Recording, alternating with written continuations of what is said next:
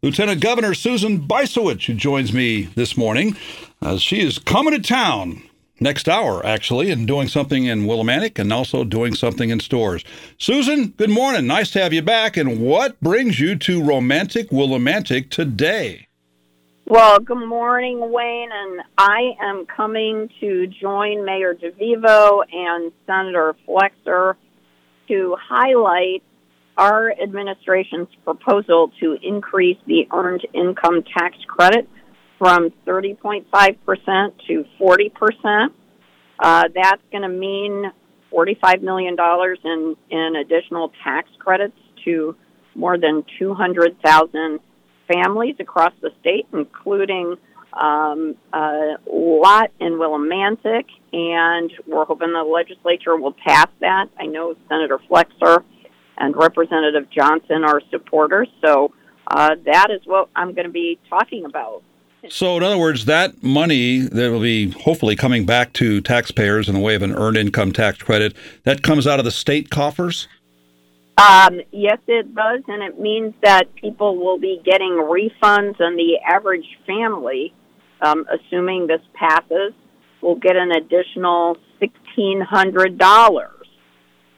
Would that be on the 2022 taxes, or if it takes place in March of 2023, does that mean next year for the 2023 taxes? Yes, it's for the 2023 because it does have to pass the legislature, but people will get the 30.5% earned income tax credit this year. And just a reminder to folks, and this is also part of what we're trying to highlight, of course, our income taxes are due on April 15th, and there is a volunteer income tax assistance or VITA site in Windham to help people complete their tax forms for the state and federal level for free. And this is really important. You get free tax preparation help if your family or your income is under $60,000. So what's the site for this? It's at a VITA site. Is it at the community center? Yes, it is at the Education Center. The Learning Center, at 202 Scott Road, Wyndham Heights Learning Center. Okay, so it's not at the community center, but it's at the Wyndham Heights and the Learning Center. So you come here for that, visiting the VITA site, and you talk about the awareness of the earned income tax credit. Is there an issue with people who could save money by using the EITC, but they don't because they either A, don't know about it, or B, they don't take the time to learn about it where it might benefit them? Yes, that's right. If you complete the taxes yourself and you're not aware of it, you are losing out. And we want families to be able to take advantage of this credit because they've earned it by working. And this is the importance of knowing about the VITA volunteers. These are people who volunteer to help people complete their taxes.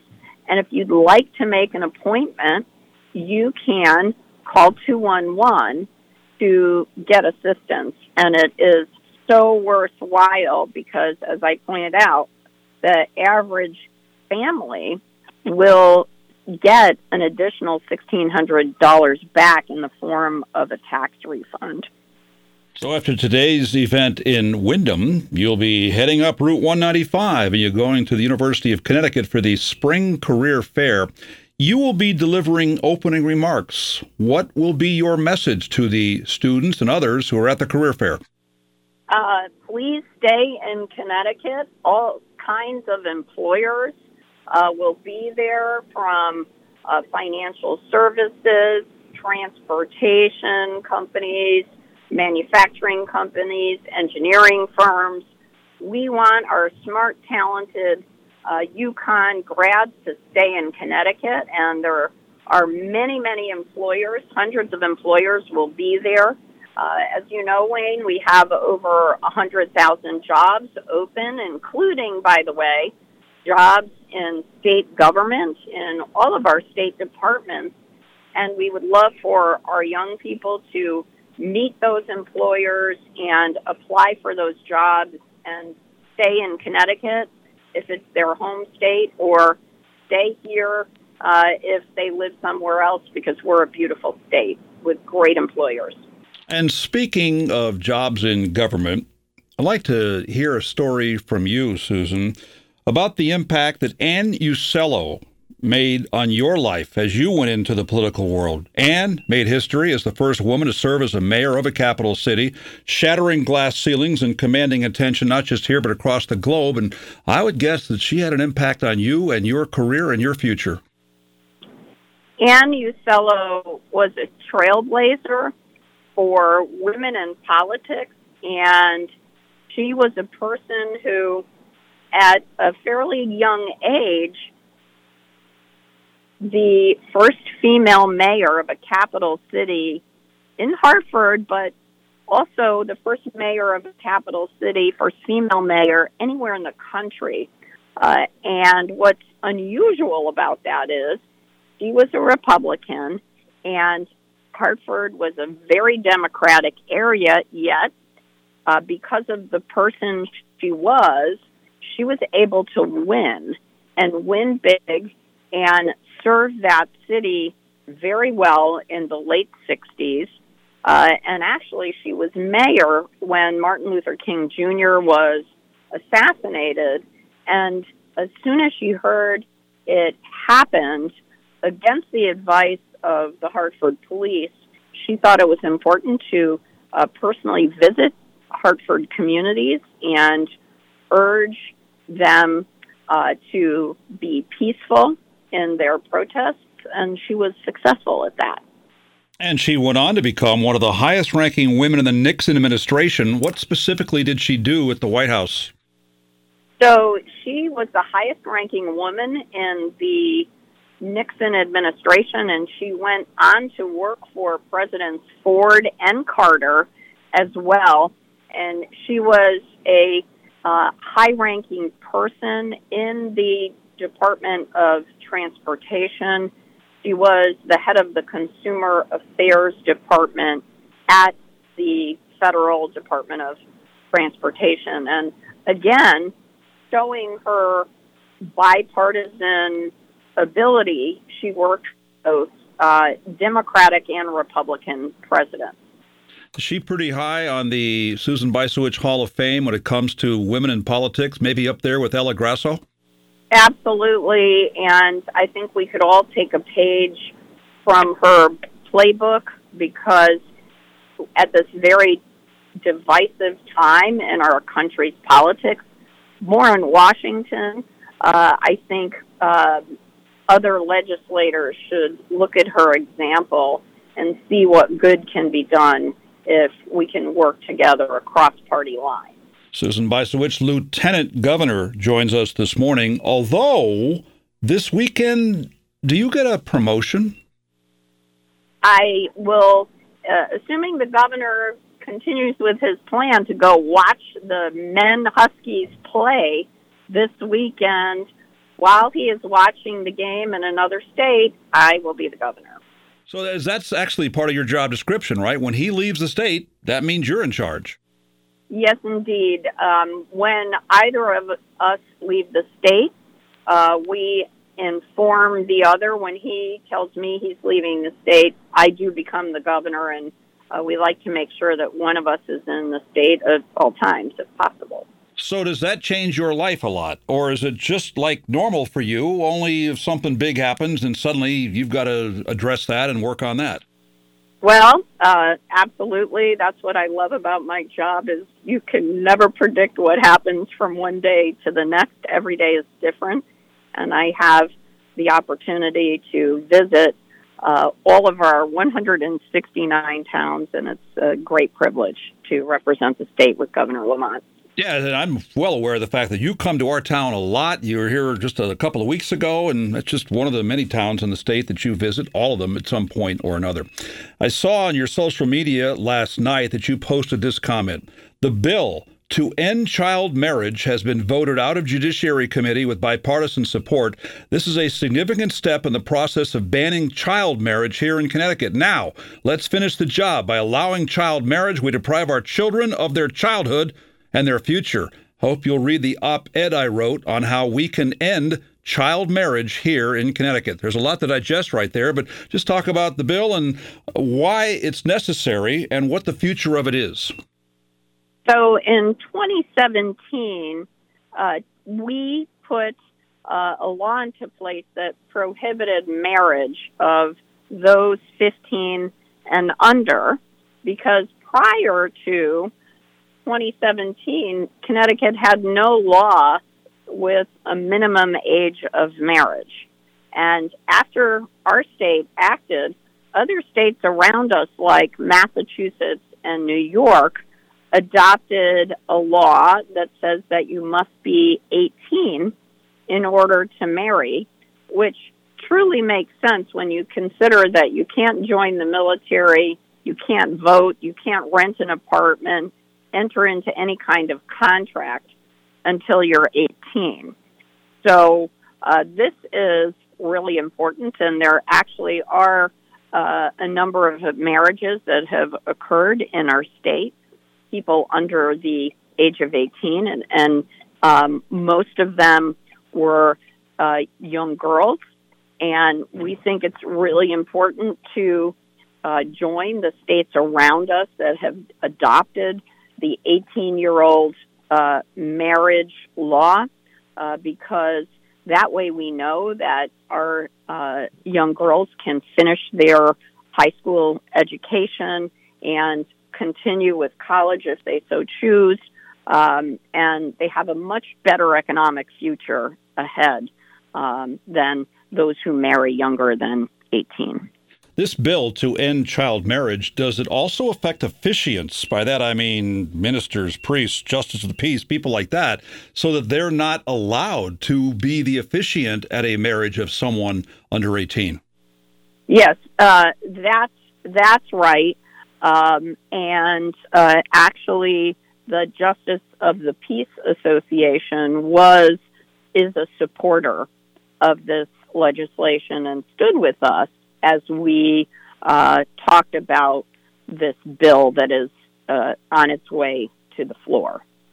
Yesterday, you announced the formation of a Reproductive Freedom Coalition, a multi-state coalition of 22 lieutenant governors that will work together to protect and expand reproductive freedom and access to health care in the wake of the decision to overturn Roe v. Wade. Tell me more about what the Reproductive Freedom Coalition is all about and what the mission is.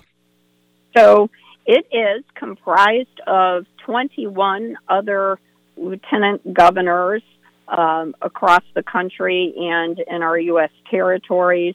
They have joined me in sharing best practices on reproductive freedom issues at this moment when Roe versus Wade has been overturned by our Supreme Court, and unfortunately it appears that a Texas federal court is likely to take away the FDA's approval of an abortion drug that has been used for the past 20 years by more than 5 million women very safely.